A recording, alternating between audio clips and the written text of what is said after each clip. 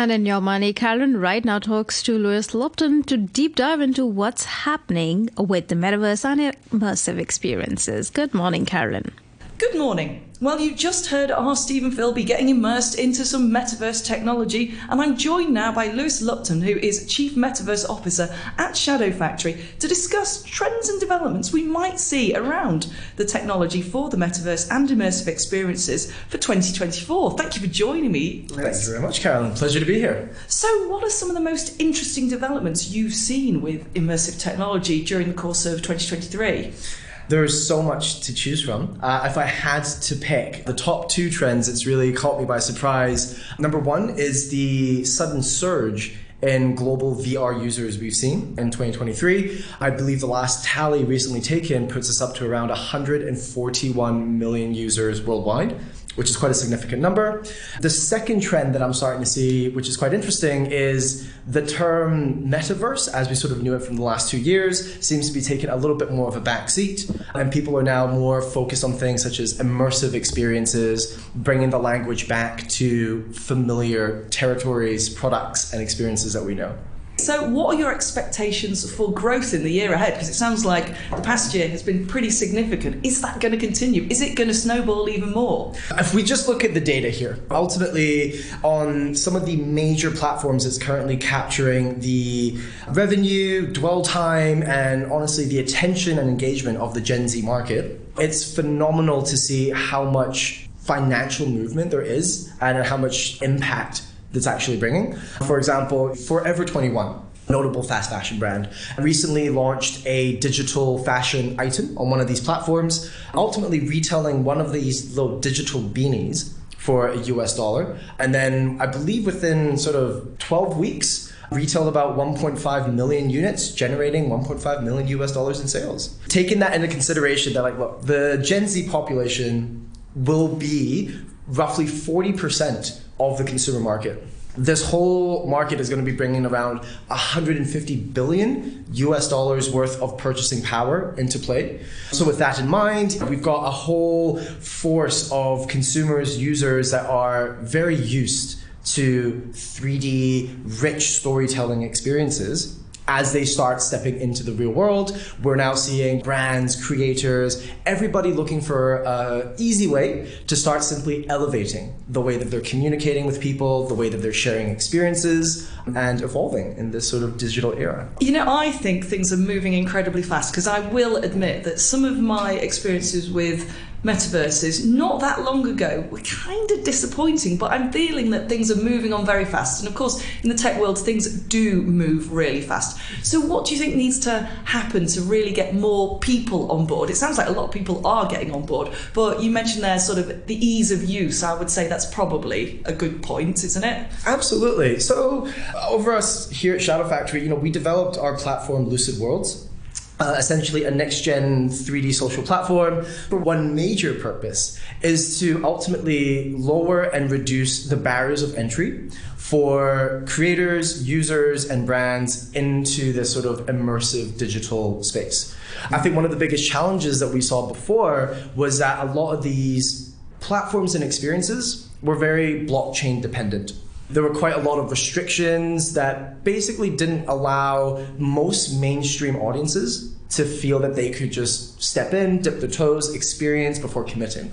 Now, you talked earlier also about Forever 21 and their success with their product that they were selling. Yes. Now, do you see more and more big brands looking to develop these kind of experiences and technology? And how important do you think that is, not just for the consumer to see it happening, but for those businesses to actually help drive more revenue?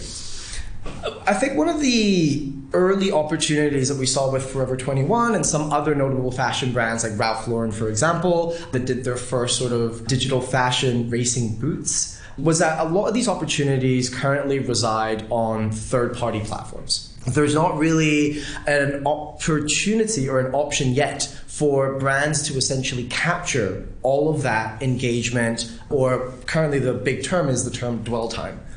How long is a user or a customer spending time in my space? Are they actually engaging? Are we able to derive data from that? With that being said, I think that the early opportunities shown by Forever 21 and Ralph Lauren has basically proven that, look, this is not just a fad and a trend. The reality is the metaverse discussion and the metaverse opportunity that a lot of people were obsessing over the last few years, I think fundamentally it was just a very, very simple conversation of how do we elevate and evolve the current web ecosystem. Everyone's got websites, everyone's got social medias, everyone across all different walks of life and industry has been looking to elevate their digital offering in a more engaging and a more quote unquote 3D type of environment. One of the things we see are sort of like the three core pillars, which is essentially events, shopping, and community.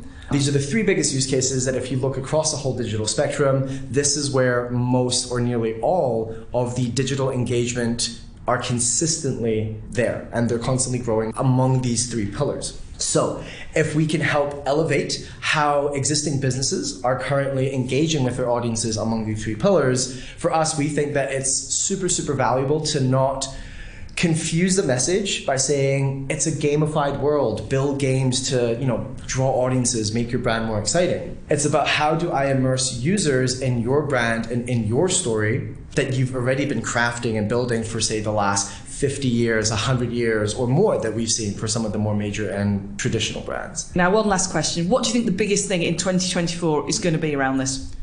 I think what's going to be interesting is we are coming out of the narrative that Gen Zs are addicted to gaming. I think that was a big, big narrative before where people were confused. Why is there so much momentum? Why is there so much revenue? Why is there so much fascination to this space?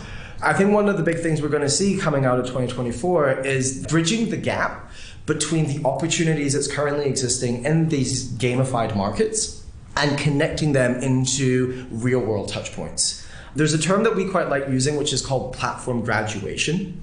The idea that even if we're looking at, for example, a platform like Roblox, very, very famous gamified platform, currently holding something around 40 million active monthly users. Typically, a lot of the users getting on this platform are relatively young, starting maybe at the age of 8.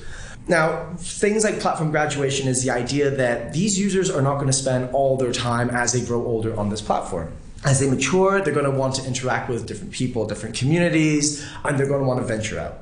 So the question that we have, and what we are very, very excited to see in 2024, is when these users graduate from these gamified platforms, how is the rest of the world rushing to amplify their storytelling? And again, to deliver more genuine, authentic experiences. I'll leave you with a very, very interesting thing. One of the stats that we've been quite fascinated about is that recent studies on human attention span is essentially 8 seconds. Whoa. Okay? Yeah. Right? Now, there's another element to that, which is if you pair that statistic with the fact that, the human brain operates much better by understanding visual content. The human brain actually processes images 60,000 times faster than text. So if you're communicating with your audiences, say, for example, in a digital space, how are you creating a more innate and a more familiar experience? Like we said, bridging the online to offline. It's not about how do I replace the physical world and, everyone's in a computer in a virtual space, but simply how do we elevate what you have built, who you are, and again, give people more reason to explore, immerse, and consume what you are trying to give out to the world. Great to be able to speak to you. Let's see what happens over 2024. That's Lewis Lupton, Chief Metaverse Officer at Shadow Factory. Thank you very much.